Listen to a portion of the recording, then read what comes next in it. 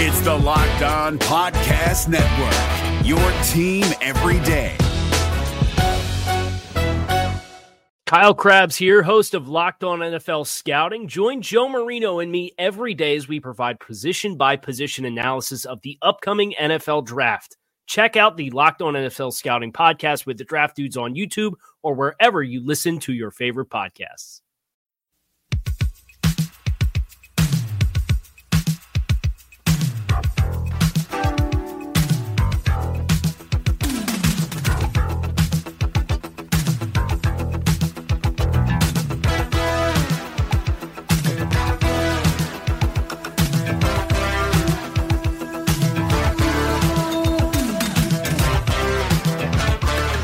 It is the Locked On Bengals podcast with your hosts Joe Goodberry and Jake Lisco. Find us on Twitter at Joe Goodberry and at Jake_NFL. Please like, subscribe, and share as we try to grow this community and pump out daily Bengals content just for you.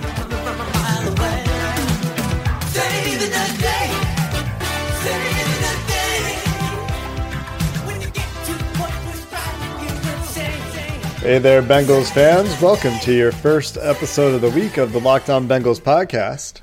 This week, we're going to talk about some positional reviews. We'll keep up on Bengals free agency news as it happens, and also the draft prep news as the Bengals make their way to pro days around the country.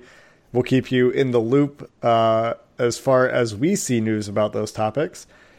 If you're expecting Mock Draft Monday, that will be tomorrow this week. We have a lot to talk about, actually, that happened since we recorded on Friday. So we'll cover the Mock Draft Monday on Tuesday this week. One note, Jake, before you do go further. I just thought of it because you said we'll keep up on the draft stuff. The Bengals have a top 30 visit with Rashawn Gary, defensive lineman from Michigan, which is very important. You want to know the top 30. You can really narrow down who they're targeting by paying attention to that list for the first two rounds at least, sometimes even into the third. So keep an eye on Rashawn Gary. He would be a fit. I think we've debated him at times during Mock Draft Monday and talked about him then, and we probably will when we get tomorrow's podcast out when we go through that exercise again. Pro Football Focus would yell at you a lot if you tried to take Rashawn Gary in the first round. That's their opinion. We'll talk about our opinion when we get to Mock Draft Monday. I think I also saw that they have a visit set up for receiver Keyshawn Johnson. Correct. Or is it Johnson? Fresno. Yeah. Route technician, for those of you that don't know him. Good hands. Makes a lot of contested grabs, yes. Doesn't have the crazy athleticism, but is pretty refined. Day 3 pick, easy. And if that means fourth round, that would be the absolute highest, in my opinion, he goes. So someone else that we can talk about when we get into those mock drafts. Now that we're starting to know some of the names the Bengals are interested in, we can know who to target realistically for them as we get into those later rounds. So that'll be coming tomorrow. Today we'll just reset. The Bengals have $21 million left against the salary cap. This is a total salary cap, not the top 51. And this is before counting Tyler Eifert and John Miller's contracts. So we figured that those two contracts will probably get the Bengals pretty close to being at about $10 million under the cap, which means they are most likely done in free agency because they like to keep that money for rookies and injuries and all those fun things, unless they make cap room somewhere, like cutting Vontaze Burfict or some other surprise cut that maybe we're not anticipating. But more than likely, they don't have very much more money to spend in free agency, even though they do have a couple of free agent visits set up for Monday, and we'll talk about those toward the end of the podcast. Yes, and but they made some moves. They have made some moves. It's interesting, though, before we talk about those moves, it turns out that the average NFL playoff team's dead cap is 9.1% of their salary cap. For this year, that's just below, I think, $18 million. The Bengals currently have $2.1 million in dead cap money for 2019. And Joe, you mentioned this when I brought this up before we started recording. That means that these teams are willing to cut players of teams that are going to the playoffs. Yeah. And the reason I bring that up is because we're going to talk about the potential outs in some of these deals that we're going to talk about today. So the first one is old news at this point. The Bengals re-signed Preston Brown. There's not much to say about this guy as a player. We've talked about him quite a bit, but we do have the contract details. It's 3 years, $16 million, and quite a few bonuses kind of scattered around. $600,000 of that contract is in active game bonuses, so not guaranteed money unless he plays the games. So looking at the full guarantees, in year 2, the Bengals could cut Preston Brown and save $1.6 million, save $4.2 million with $1.6 million in dead cap. So that is something that the Bengals typically haven't done a lot, but they have done it sometimes, because right now they're sitting at $2.1 million in dead money, and a lot of that is because of George Iloka last year. Yep. So go ahead. I was just going to say, we didn't say $4.8 million of his contract is guaranteed out of the 16.5. So I think the cash this year plus, the guaranteed money, he's, in my opinion, when you look at it and how he could be cut and have some cap savings, it looks like, and I don't know if you agree, Jake, he's at least here for 2 years at a rate that would make him your starting at least base 4-3, whatever, 3-4, whatever they play, but their base inside linebacker. Yeah, I would say he's 100% here for a year, obviously. I think that there's a pretty good chance he's here for 2 years. I think there's a small chance that he's cut next year. I would say it's a small chance, though. He would have to be bad, right? He'd have to be either injured again like he was last year or completely bad. Sure. And he's never been completely bad. Or just unnecessary, depending on how the draft goes, right? So. Oh, we're talking about the Bengals, though. There's no unnecessary on this roster. Well, in their minds. Well, George Iloka was replaced by Jesse Bates. Sure. And that was how late in Iloka's career, and they spent a second-round pick. Now, I agree. And I think while they're still, because Brown is the only linebacker they signed, right? And people have asked, well, why aren't they going out and getting another linebacker? I think that as they whittle down their needs, it's going to be clear what they want to target in the first 2 rounds, and I think linebacker is going to be one of them left standing. And because of it, that guy could replace Brown in a year if they go that route. I think the thing is, you can play 3 linebackers. You can play 4 linebackers. They just all be role players, so there's room for all of them to be on the roster and playing. Or maybe they'll make a trade. And there's some rumors on that, too, that maybe Vontaze Burfict is not for long with the Bengals, so we will see. And if that happens, then there's more money available. Not that I think they would spend it. So, and this kind of is a good segue into B.W. Webb's contract. So B.W. Webb was signed by the Bengals on Friday. He's got a $10.5 million contract over 3 years. Very little guaranteed money. 2.5. And most of that is the prorated bonus. So that means that even if they cut him next year, if they decide, he's reverted back to his 2017 form when he actually missed 2017. He wasn't on a team. So if he goes back to form, which is not employable in the NFL, then if they cut him next year, it's a $1 million dead cap, $2.6 million savings. Year 3, $500,000 dead cap, $3.4 million savings. As you pointed out, Joe, very cheap veteran deal. About as cheap as you could probably get for a guy that you're expecting to start in the slot that's not on a rookie contract. By comparison, Darqueze Dennard is asking for $10 million. We'll talk a little bit more about that later. But the question, I think, is, let's say the Bengals offered Dennard $8 million and that was their ceiling there. What are they doing with the other $5 million? Is that what they use to sign John Miller, or what are we doing with that money? That is always the question, right? And when we debate, is somebody worth the contract they're seeking, that's its own debate there on a player's value, and everyone has a different value on the teams, analysts, fans. Everyone has a different value on a player, and then it becomes, well, if you don't feel that guy's valuable enough, do you trust this team to take that $5 million savings and place it on another player? And you're right, that could be John Miller. They offered a contract to Shaq Barrett after he had a visit, and that could have been the savings. So, you really can't tell. I think we tend to lean on the Bengals don't maximize the cap. So do they always spend it? No, they don't always. And that's where the concern is, where you say, well, did they get better at that position going from Darqueze Dennard to B.W. Webb? And in my opinion, what you're getting with B.W. Webb is you got a little bit older. He's 2 years older than Darqueze Dennard, but he's more athletic. He's quicker.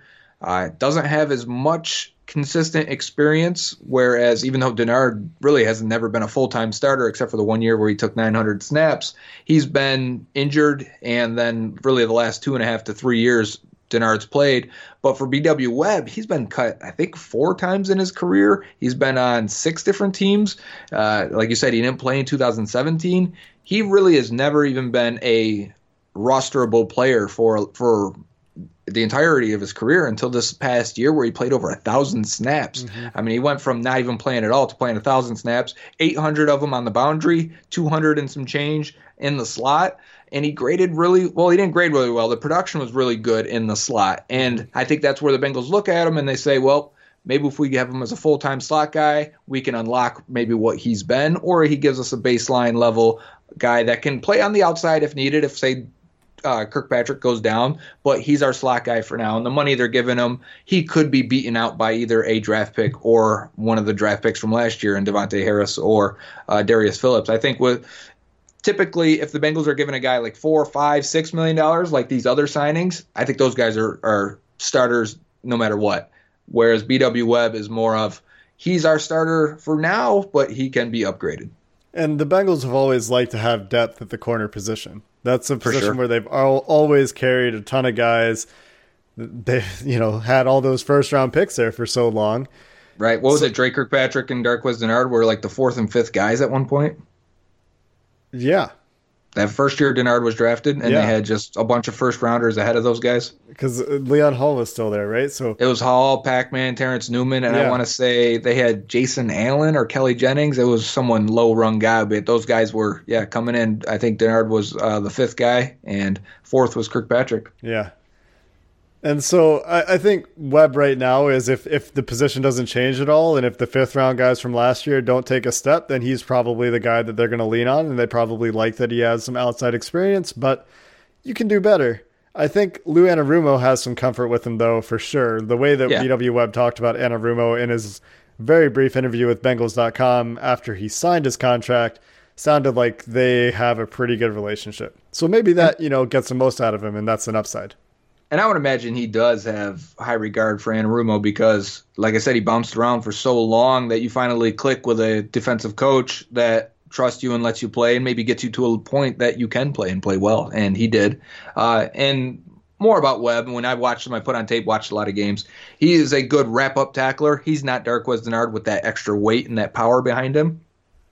But he's a secure tackler. Like I said, a little more quick, not the high-end top speed, and the ball skills really aren't there either. And he also, one key thing, in about the same amount of career snaps, Darqueze Dennard had 3 total penalties in his career. B.W. Webb last year had 10 penalties. And when I talked to Giants fans, they were like, man, 3rd down penalties.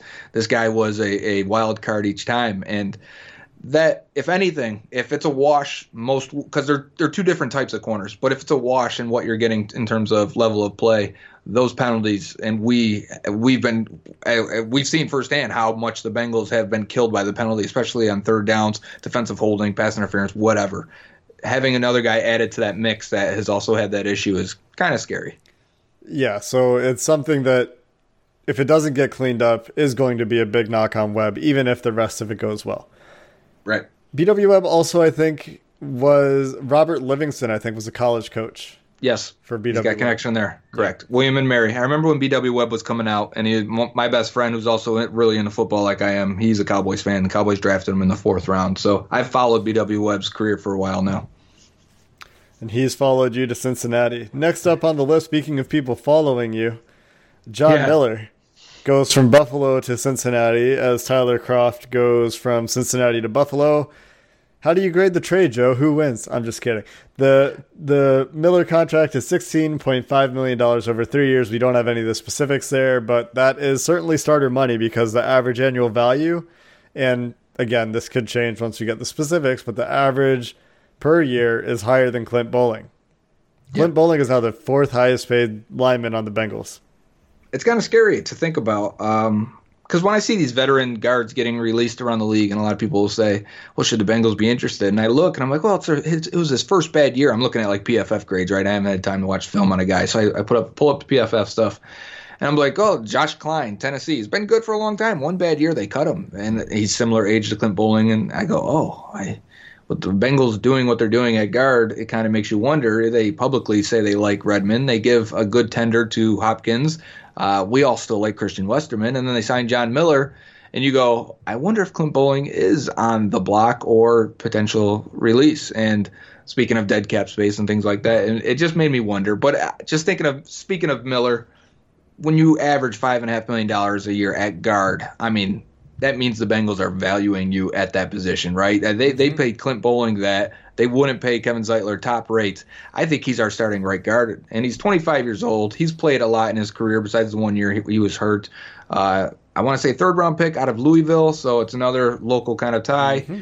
And he is a big, strong guy. He's the kind of, honestly, he's my favorite addition so far from the outside. And it's because he's 25. It's because this is how you get a Bobby Williams. If you're gonna find a good starting guard I think of like the Eagles, Brandon Brooks. They signed him from the Texans a few years ago. And similar age, big guys, strong guys that need a change of scenery, that have had some success in the NFL. That's what I want to take a chance on. That's what I want to see, if you can roll the dice, and all of a sudden you've got yourself a good starting guard because he has some talent. And now, if you talk to Bills fans or Bills analysts, they're like, yeah, whatever happened over the last year and a half, he just wasn't the same guy and he struggled a lot. That's fine. It's kind of the similar situation, whereas we were telling them, man, Russell Bodine sucks and you guys are signing him to be your center, but they really needed somebody at center. The Bengals really need somebody at guard, and at the very least, I think this one signing represents the marginal upgrade out of all of them. And I think John Miller and Russell Bodine are slightly different in terms of what you're going to see for the Bengals. I mean, maybe Pro Football Focus grades are actually pretty similar, but I think Miller compared to Redmond in pass blocking is going to be noticeably better, and run blocking probably will be pretty similar, and and you get half the penalties, if that, maybe 30% of the penalties, which is substantial for a team that needs to not commit penalties to keep things moving as planned. As just of a big deal we made out of BW Webb being more of a liability than Dark Wesnard in that sense, here's the opposite, right? They get maybe the biggest person that was committing penalties. Because Bobby Hart had his share too, but we're not going to talk about him. Alex Redmond on the offensive line committed a lot of penalties. If you can cut those in half while getting maybe a little bit better in pass protection, that is a win for the Bengals. That really, they do not have, or they did not have, the offense that was able to overcome a 5 or 10 yard penalty. It killed their drive every time. Not quite every time, but most of the time for sure. Not to be so. It felt like it did. Every time that a penalty happened, it was like, okay, I'll check back in 5 minutes when the team's on defense and see how that's going. Right. So John Miller will be the starting right guard. You're right that it does leave a lot of guys in that interior that we don't know what's going to happen with them. It makes me very curious about Clint Bowling. I like Clint Bowling a lot. I would probably not be very happy to see him go because I think he's on a good deal. But they're paying a lot of money to those interior linemen, especially with the Hopkins tender and with Billy Price's rookie contracts scaling up as it goes. When you think about that, and let's say the average, we'll take the average right now for Miller. We don't know what his year one cap hit is, but an average of 5.5, and then $3 million. I think it's 3.1 for Hopkins, and then 5.4 this year for Hart. I mean, they just spent $13 million on this offensive line and didn't get anybody good. This is where the guaranteed money thing comes in, right? Because the Bengals don't spend it, it precludes them from the high-end free agents. But cap-wise, they spent that money that it would take to get the best or second best or third best free agent tackle in on the open market. And that's why we've harped on guaranteed money for a long time, because it matters in this sense where they're spending the cap space, but they aren't getting the quality that you would expect from it. Yeah, they're spreading it around, and none of these are high guaranteed money contracts. Right. The next guy we'll talk about before we take a break, if there will be a break today, is Tyler Eifert. He is back on another one-year deal, probably very similar to last year's contract. I hope more than anything else in the National Football League that in 2019, Tyler Eifert is healthy and that he's productive and that they use him properly, because Tyler Eifert, man, when he's on the field, he's a huge difference maker. Crazy ball skills, crazy catch radius, excellent red zone weapon, and great maybe route that's runner. What they limit him to. Yeah, great route runner. I mean, for a guy his size, it's just absolutely unfair, and we've seen that when he's on the field. And you just hope he stays healthy. Tyler Eifert's one of my favorite players. I'm thrilled that he's back, and I would really like him to stay healthy. Yeah, and I wrote about it last year, and everyone could see the impact that Eifert had on the roster and then the offense last year, those first 5 weeks. And instantly when he went out that Falcons game, that offense took a dive, even though they came back and won. Signing 2 tight ends now, right? So they're able to keep 2 out of 3, and it's a 1-year deal for Eifert, but they gave decent money to Uzama.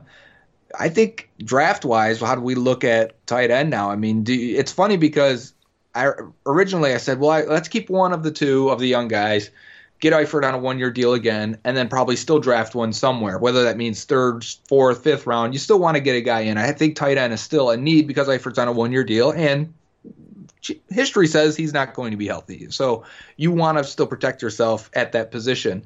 And I think that means that you still keep tight end as a need.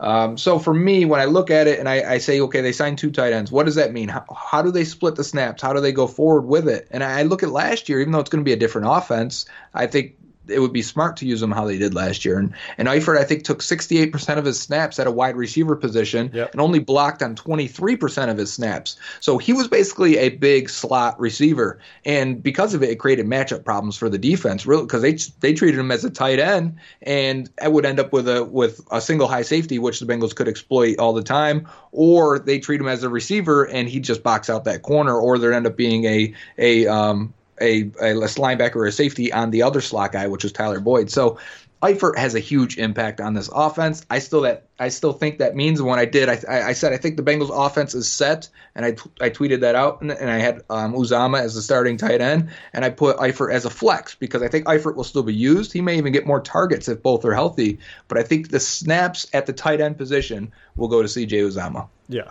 I think they might try to limit his snaps. I think they might try to just limit his exposure to the field. Not that he's injury prone. And doctors, I think, have weighed in on Tyler Eifert. There are several doctors that write about, medical experts and doctors that write about fantasy football. And one of them, do you remember who it was? I don't remember his name now, but I've used his guidance before. Yeah. And I feel bad now that I don't remember. I think it's John something. Anyway, we'll try to find that out. This doctor wrote about Tyler Eifert and said he's not injury prone. He has some nagging stuff in his history, but his major injuries have been brutally unlucky. Like dislocated elbow, dislocated ankle. Like these are impact injuries that aren't things that you earn an injury. They're not like he has a nagging hamstring injury. He pulls his hamstrings every year, like Odell Beckham early in his career, right? These injuries could happen to anyone. Yeah. It's just been, I do think when you have a nagging back, and now I'm not a doctor, so this guy probably is going to correct me on it if we ever had him on. But whenever you have a nagging back injury, I feel like those guys get hurt more often. But who am I to say? It just feels that way. I don't have a back injury. But my point being, I would hope that they do limit his snaps the way they did last year, even though he was healthy. He was more of a red zone and wide receiver, so you really tried to keep his exposure limited. And you signed Uzama for a reason, so that you can do things like that. You can keep your offense functioning with the loss of Eifert or using him sparingly. At least you hope that's the idea. You do hope that's the idea, but we hope a lot of things with this team. And that's all we can do. We can only talk about, Joe, what we think. Well, we can talk about 2 things, what they will do and what we think they should do. Sure. And we talked about this a little bit on Twitter back and forth because we were saying where did the Bengals really upgrade? And they may have a slight upgrade with John Miller, and especially in ways that I think really matter. But bringing back some of the same guys at a lot of other positions, and that includes Eifert. If Eifert is healthy, and that's a huge if, we understand this. If he's even healthy for 10 games, that is the biggest impact signing they've made. That is true. So if there's an ad, it's going to run right now. And then we'll come back and talk about Darqueze Dennard and 2 free agent visits that are coming in on Monday. Danny Shelton, defensive tackle, nose tackle, really, from New England by way of Cleveland. And Vinny Curry, who has been in Philly and Tampa. If you're looking for the most comprehensive NFL draft coverage this offseason, look no further than the Locked On NFL Scouting Podcast. Join the draft dudes, Kyle Krabs and Joe Marino, as they go position by position through the NFL free agent class and into the star-studded crop of college stars who will be selected in the 2024 NFL Draft. If you want to know who your favorite NFL team should be adding to its roster, you need to check out Locked On NFL Scouting, available on YouTube and wherever you get your podcasts. Part of the Locked On Podcast Network, your team every day. Welcome back, Bengals fans, to the Locked On Bengals podcast. We're still talking free agency, and, I think the Bengals, some have argued that they're a little more active, at least in the reported visits, than normal. And I would say even on the signings, these would typically be, I think, signings they would normally make, but I feel like they're a little bit early this time this year. Rather than being in phase 3, the Bengals are actually making signings in phase 2, bringing people in. They had a visit scheduled for Brian Poole. They offered a contract to Shaq Barrett. They have now, coming in on Monday, Danny Shelton, nose tackle that has played for the Browns and the Patriots, and Vinny Curry that has played for the Eagles for a long time and then the Bucs last year. He's been released 2 years in a row. He's 31 years old. Of these two, Jake, do you have interest in either guy? Are you excited for either guy? What do you think? I wouldn't say that I'm excited for either guy. I think Danny Shelton would be a solid addition depending on his price tag.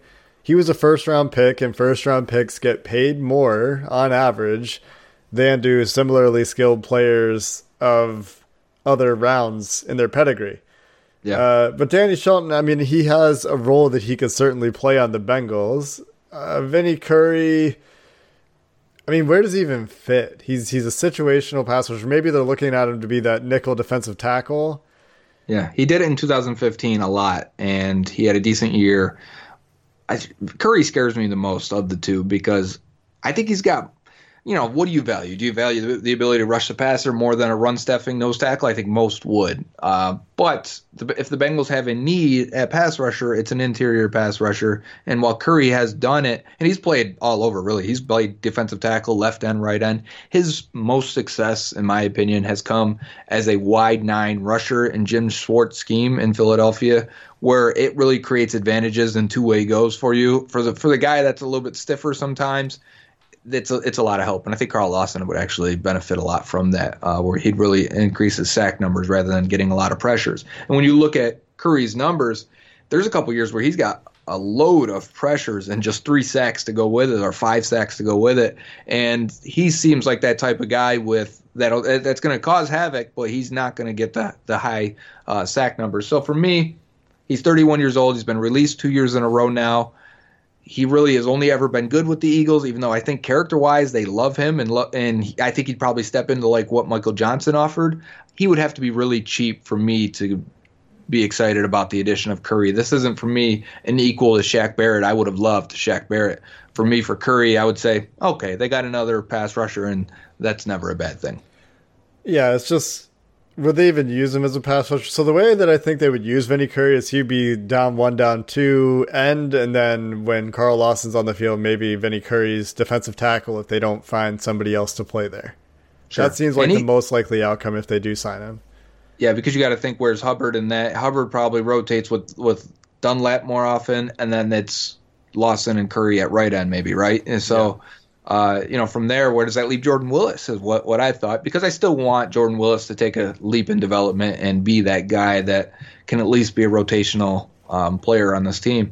And if you sign a Curry, you're burying him again. And one of those guys, and injuries are going to happen, obviously, but one of those guys are going to have to find a way to kick inside and rush from defensive tackle, or this unit's really going to struggle without it. But if Vinny Curry takes snaps away from Carl Lawson, I'm off. Oh, I agree completely. Sign me up for not that. Don't sign me up.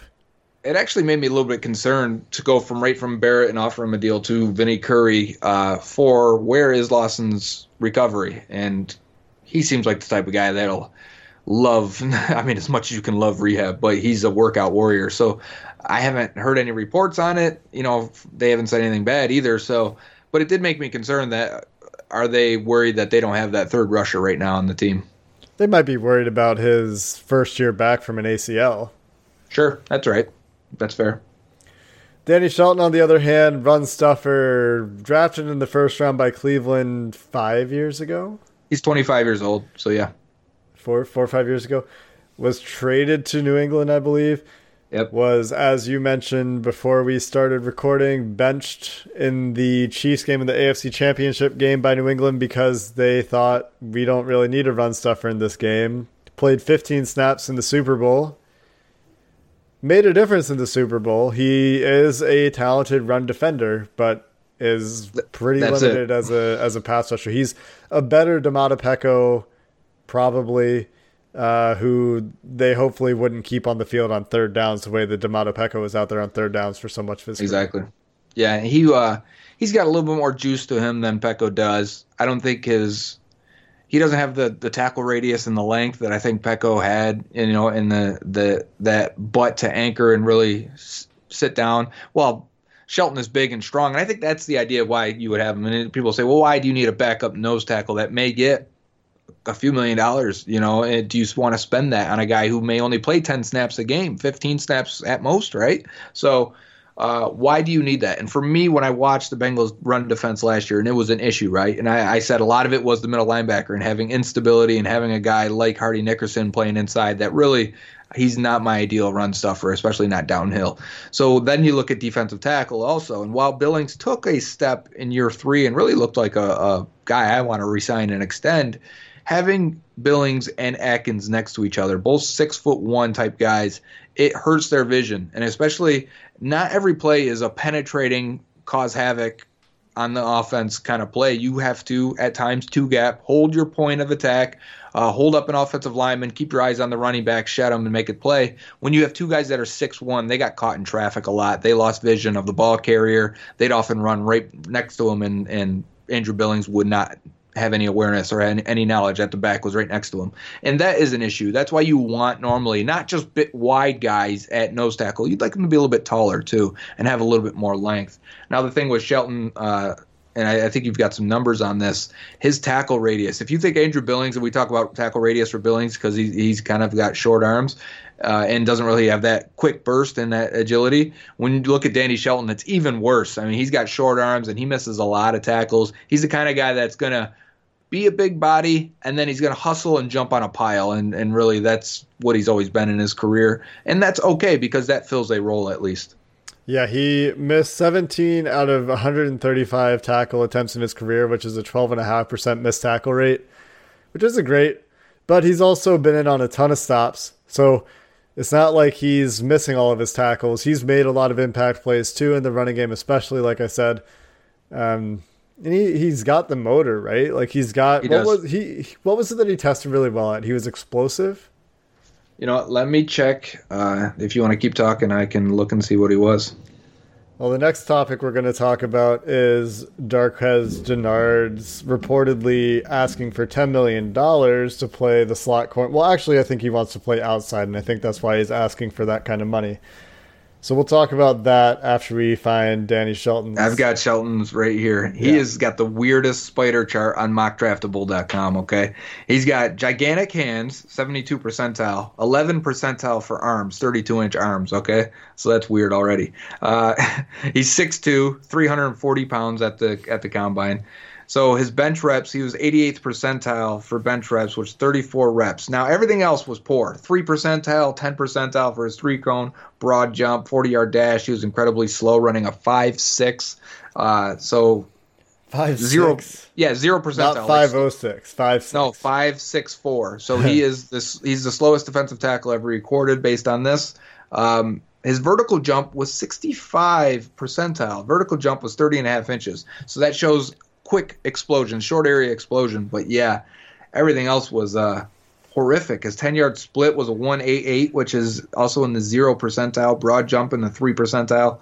He should never have gone in the first round at all. So that's Danny Shelton. Would, again, fill a role, fill a need, but you would. Need is maybe a strong word. Depends on the money, too. Like, I wouldn't, if it's a big contract, I'm going to sit here and say that's where we're spending our money, because I've already said that's where we're spending our money a couple times this offseason. That's true. If he ends up with a 2 or 3 year deal at, let's say it's even similar to BW Webb where he gets $10 to $12 million, I'm going to say that's way too much. That's crazy. I would not be for that. But if we're talking 1 year, $3 million, then okay, let's do it, because the Bengals got hurt really bad at defensive tackle last year. They were poor against the run, and Andrew Billings is in the final year of his deal also. So This would help eliminate some needs, or at least some depth needs at defensive tackle, and allow them to be a little more free. Because we talked about Jeff Hobson alluding to the Bengals wanting a big nose tackle type, and it could be in the first round even though there's not a guy that fits that bill. Drafting a Danny Shelton would at least hopefully alleviate that pressure to do so. Great. So, talking a little bit about Darqueze Dennard's contract demands before we finish up. He reportedly is asking for $10 million a year, which is not slot corner money. The highest paid slot corner this year is going to be Justin Coleman, who was a Seattle free agent. He is making $9 million per year on his new contract. He got a 4-year, $36 million deal. Bryce Callahan, who I think was the best slot corner available, took, I think, a fairly cheap deal to stay playing for Vic Fangio in Denver at 3 years, $21 million or $7 million a year. So if Darqueze Dennard wants $10 million a year, he either thinks he's better than those guys, which he's not, and he also has been hurt more than them, or he thinks he is going to go play outside corner, which I think is more reasonable an assumption because he played outside in college, probably wants to prove that he can play outside, and was a first-round pick. And as we've talked about, first-round picks, there's a lot of weight to that for NFL teams. He's got a visit lined up with the Chiefs, right? That's correct. So, okay. I would be interested if he lands there. The Chiefs also brought in Ronald Darby, but didn't get a deal with him. He went back to the Eagles. The Chiefs lost Steven Nelson to the Pittsburgh Steelers on a decent deal. That'd be a spot for him where he'd have to play outside corner and would have to prove himself. I think if he's looking at a Bradley Roby type deal, I think if he thinks he's an outside corner, which would probably be a 1 year, $10 million deal, let's see if you can play on the outside. If you can't, you're going back to $6-7 million like the rest of these guys next year. But at least he probably wants that opportunity to prove he can do it. Which makes sense. He was part of a very good, the no-fly zone at Michigan State, one of the better college secondaries in recent history. And I'm sure as an NFL professional athlete, he wants to prove that he can be one of the best guys at that position. So it all makes sense. But I don't think he's worth that to the Bengals. I think that's exactly what happened. The only way that he would be worth that to the Bengals is if they were moving on from Dre Kirkpatrick, who they previously paid that kind of money to. And then that's the same mistake, in my opinion. Right. And I think some have said, well, the Bengals are going to end up in a situation like they were when they lost Jonathan Joseph. And I think this was Chris Rowling from the Bengals, where Chris is a good friend of mine, and I've worked with him before. But I disagree. And I disagree because Joseph was good. And Joseph was not just a premium pick, but a premium talent. And I never believed, in my mind, Darqueze Dennard never was. And while they valued him highly, obviously, because they took him 21 overall, for me, he was a fringe first, second round type prospect because of his limitations, which I thought would preclude him from being an outside corner, which was top speed and ball skills. And without those two, it's tough to be a man cover corner on the outside. And he may still believe he can do that, but there is nothing of evidence on tape throughout his career so far that says he can. And I know there's even some fans that said, well, the Bengals should let him play outside. That's what he was. He was good at it in college. But that's where traits are transferable. That's where when we're going to watch draft prospects, it's not just about how good they play. It's about how well do they translate into the NFL. And can you project their position and their use in the NFL. And for Dennard, it wasn't as a boundary man corner. He had to become a different player for him to be successful. And I wrote about it when he was drafted, and I think he turned out exactly the way I expected him to. And I think he should embrace being a slot guy, and he was decent enough there that, get a long-term deal, at least even if that means less per year, and have that longevity and guaranteed money. If I was his agent, that's how I'd advise him. And to be fair, he did have one very good year in the slot. In 2017, when he played the whole year, he was good. Yeah. The defense took a big step down on the whole, so maybe Darqueze Dennard is still good. And it's, his slip in play is correlated to the rest of the defense being pretty bad, especially over the middle. Like he had no help from the linebackers last year, right? So where he's talked about in the middle of the field. And exactly. I think it must have been, I can't even remember how long we've done this podcast now, but I think it had to be like 3 weeks to a month ago. The Bengals played more middle field open defense, inviting the passes to go over the middle, which is against their nickel corner linebackers and safeties. Right. For whatever reason, that's what they played. And that left Denard in disadvantaged situations a lot. So I don't blame him. What he is a really physical, good tackling, run defending corner. And because those are his best attributes, he's not valued, as we can see, on the free agent market. So we'll see what happens with Darqueze Denard this week. Do you think there's any chance he comes back? Sure. Oh, you do? I closed the door when the BW Webb signing happened. I think that it's a very, very small chance, to be clear, but I'm never saying never. I'm not taking that hill. We see these free agents not get what they expect out there and then come back. The Bengals have had this, but you mentioned Bryce Callahan. So he could walk in and say, listen, I'm better than BW Webb. I'll take that $6 million offer or whatever the case it is. I'm throwing a number out there right now. But I'll take that at least for 1 year, play again. Maybe Jackson, maybe Kirkpatrick get hurt and I can go on the outside and play, whatever the case may be. He may feel more comfortable coming back to a familiar situation for similar money than going somewhere else. So quite a bit left to play out in free agency. Tomorrow we'll have Mock Draft Monday. We might take a different approach. Excited. Oh, I'm so excited for it. Just how this is going to impact how we draft now. It is. Joe's going to draft 7 corners. Well, no, I don't think that. In true Bengals fashion. Can't have enough corners. Corner has moved up. I definitely think that. I think O-line, we have to discuss how do you even attack offensive line now? Because they're paying all 5 starters. And so what does that mean? And a 6th backup right now. Do you still draft a guy? And based on Bengals history, they're not benching Bobby Hart if you draft a tackle. So what do you do? That tackle's going to make $3 million against the cap next year. That would be the saving. And I don't want to draft a tackle that's going to sit the bench. And they signed a guard now, too. So my previous idea of draft Cody Ford or Jonah Williams playing a guard for you, unless they cut Flint Bowling, which I don't really want. It just seems so inefficient. That doesn't make them better in 2019. But then I got to the same point in thinking and said, we got to focus on 2020. Keep 2020 vision. How do you make this team better then? I think they still draft defense. I do too. We'll talk about it tomorrow. Yep. All right, Bengals fans, that has been your Monday episode of the Locked On Bengals podcast. I hope you have a great one, and we will be back tomorrow with Mock Draft Monday on Tuesday. 2 weeks into the free agency period this time, we will have a better idea of the direction of the team, and we know, like Joe said, how they try to attack the draft given what's on the roster. So we'll get into that tomorrow. Until then, Bengals fans, have a good one. Is your team eliminated from the playoffs and in need of reinforcements? Maybe it's time for a rebuild, or maybe they're just a player or two away from taking home the Lombardi Trophy. Either way, join Keith Sanchez and Damian Parson for Mock Draft Monday on the Locked On NFL Draft Podcast. They'll tell you which college football stars your team will be taking in the 2024 NFL Draft. Check out Mock Draft Monday on the Locked On NFL Draft Podcast, part of the Locked On Podcast Network, your team every day.